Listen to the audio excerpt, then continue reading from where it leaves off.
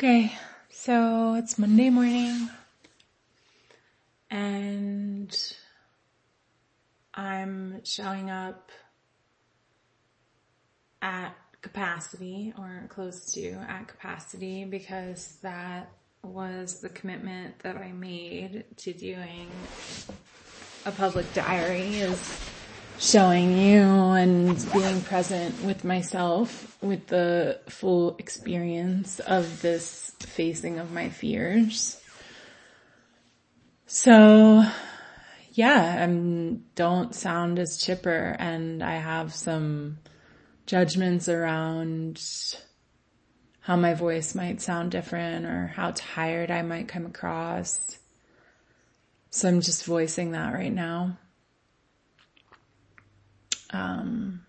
But I feel committed to this process. I feel committed, and I also feel, oh, here comes my dog. She wants to be here with us in this. What a surprise. Hop up. I'm gonna get some doggy noises for a second here. Okay. So, I guess where I'm at right now is facing the truth that I am gonna be like this forever. I think I had this fantasy when I embarked on this project that, I'd face my fears and I would build this muscle around standing up for myself. And while that is true, I'm also just being with the reality of the grief of this just being a part of me. And there's some calm that comes. I was really excited. I've been really excited about this work for the last week, scared and excited. And now I feel more at peace with the acceptance of the fact that I'm going to be scared for the rest of my life to stand up for myself. And you can probably hear there's some grief in that. So how did I get to this point of being at capacity? This weekend, 2 instances that brought me here. The first is that my partner and I moved this week into a house, and as part of the house ad, it said it's 3 bedrooms and there were 2 full beds and a queen. And when we got here, there were only 2 full beds. And one of them, the mattress was so thin that you could feel the bed frame through the mattress. And, when I first moved, there were just so many feelings, right? And so I felt that the lack of bed come up against my needs, but there were just so many when we first moved. And I wrote a list to our landlord of all the things that we need. And he responded that he would maybe have a queen mattress for us in 2 weeks after another tenant moved out. And I just sat with it for a few days, and eventually it dawned on me on Saturday that this was another example of needing to stand up for myself, another place where So there were a lot of fears around this that I could feel in my body, between my ribs, my sternum. I felt fear. I can feel them now. I felt fear of being labeled as needy or demanding or controlling, bitchy, a pain in the butt, not being accommodating. I felt the fear that this would affect my future relationship with my landlord, who I'm just starting to build a relationship with. And I felt those fears, and I posted on Instagram about resistance and got some community support there, which felt really good. And then I drafted this letter to him, and in the first iteration of the letter, I felt my instinct to apologize for asking for what I needed. In the second iteration, in my second draft, I felt myself wanting to give my nervous system an out. Like, I wanted to add a sentence that said, if you can't do this, if you can't provide the queen bed, then we'll do it ourselves. So I wanted to include this piece about like bailing, right? And just because it soothes my nervous system to know the need is going to be met, and it's harder to articulate the need and leave it open-ended, waiting for my landlord to respond. But when I bail in that way, I also don't create the space for someone else to meet my need.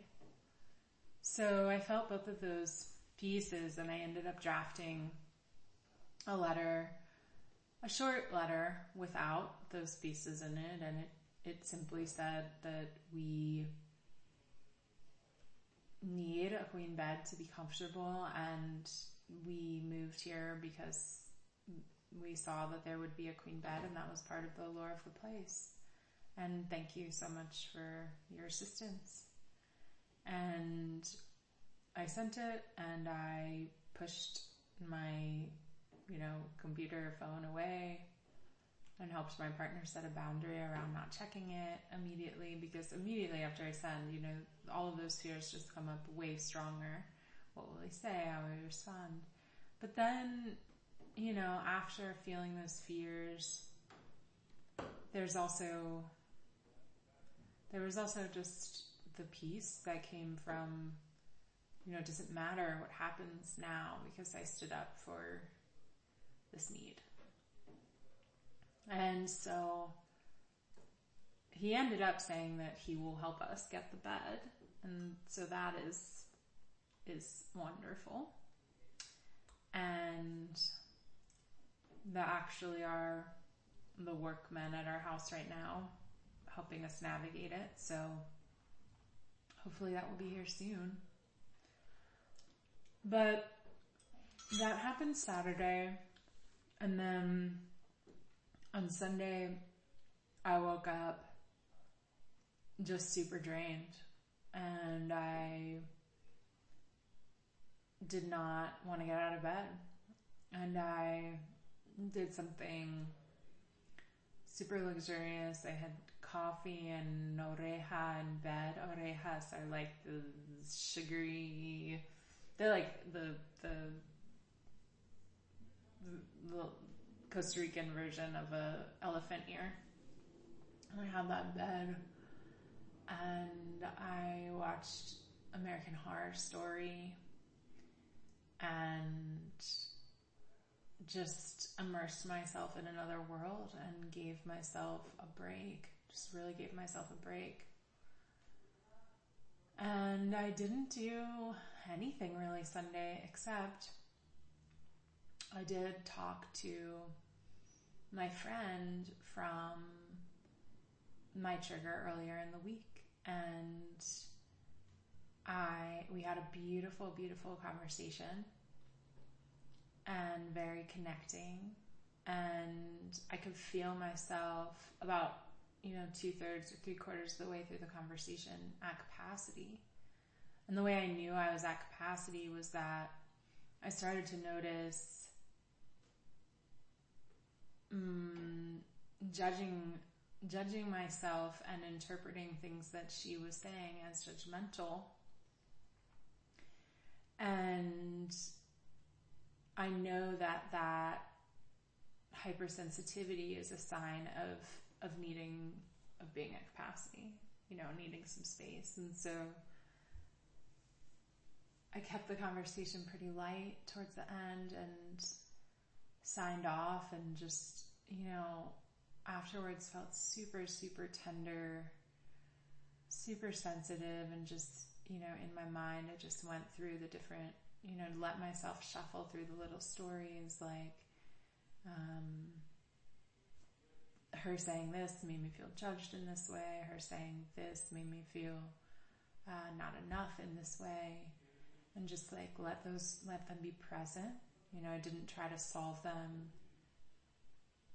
or come to a new truth, because I had just done this huge lift with her, and my body was, it's enough.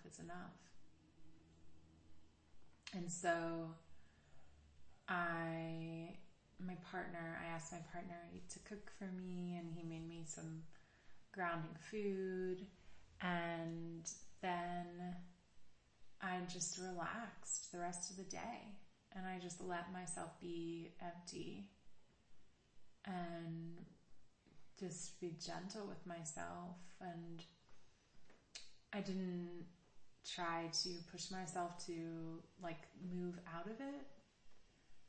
I didn't try to like work it through, or I just let myself be at capacity and know and feel like this deep trust that I'll move when it's time to move. And I slept like a baby last night. I just slept and slept. And last night I slept like a baby. I slept like 11 hours or 10 hours or something super easy. And I woke up a little hazy, a little cloudy, but also excited for the day, and like just really being in this new calm of knowing that this journey is not something that's going to be over quickly, right? It's not something I'm going to tackle. I can't like man up and strap it on and just like win. And that resignation around the truth of the journey, that piece is truly comforting. It's like there isn't a rush in this. It's going to take the time that it takes. I had 2 huge moments last week of practicing standing up for myself, and I'm with my body in this, and I'm really here in the resting.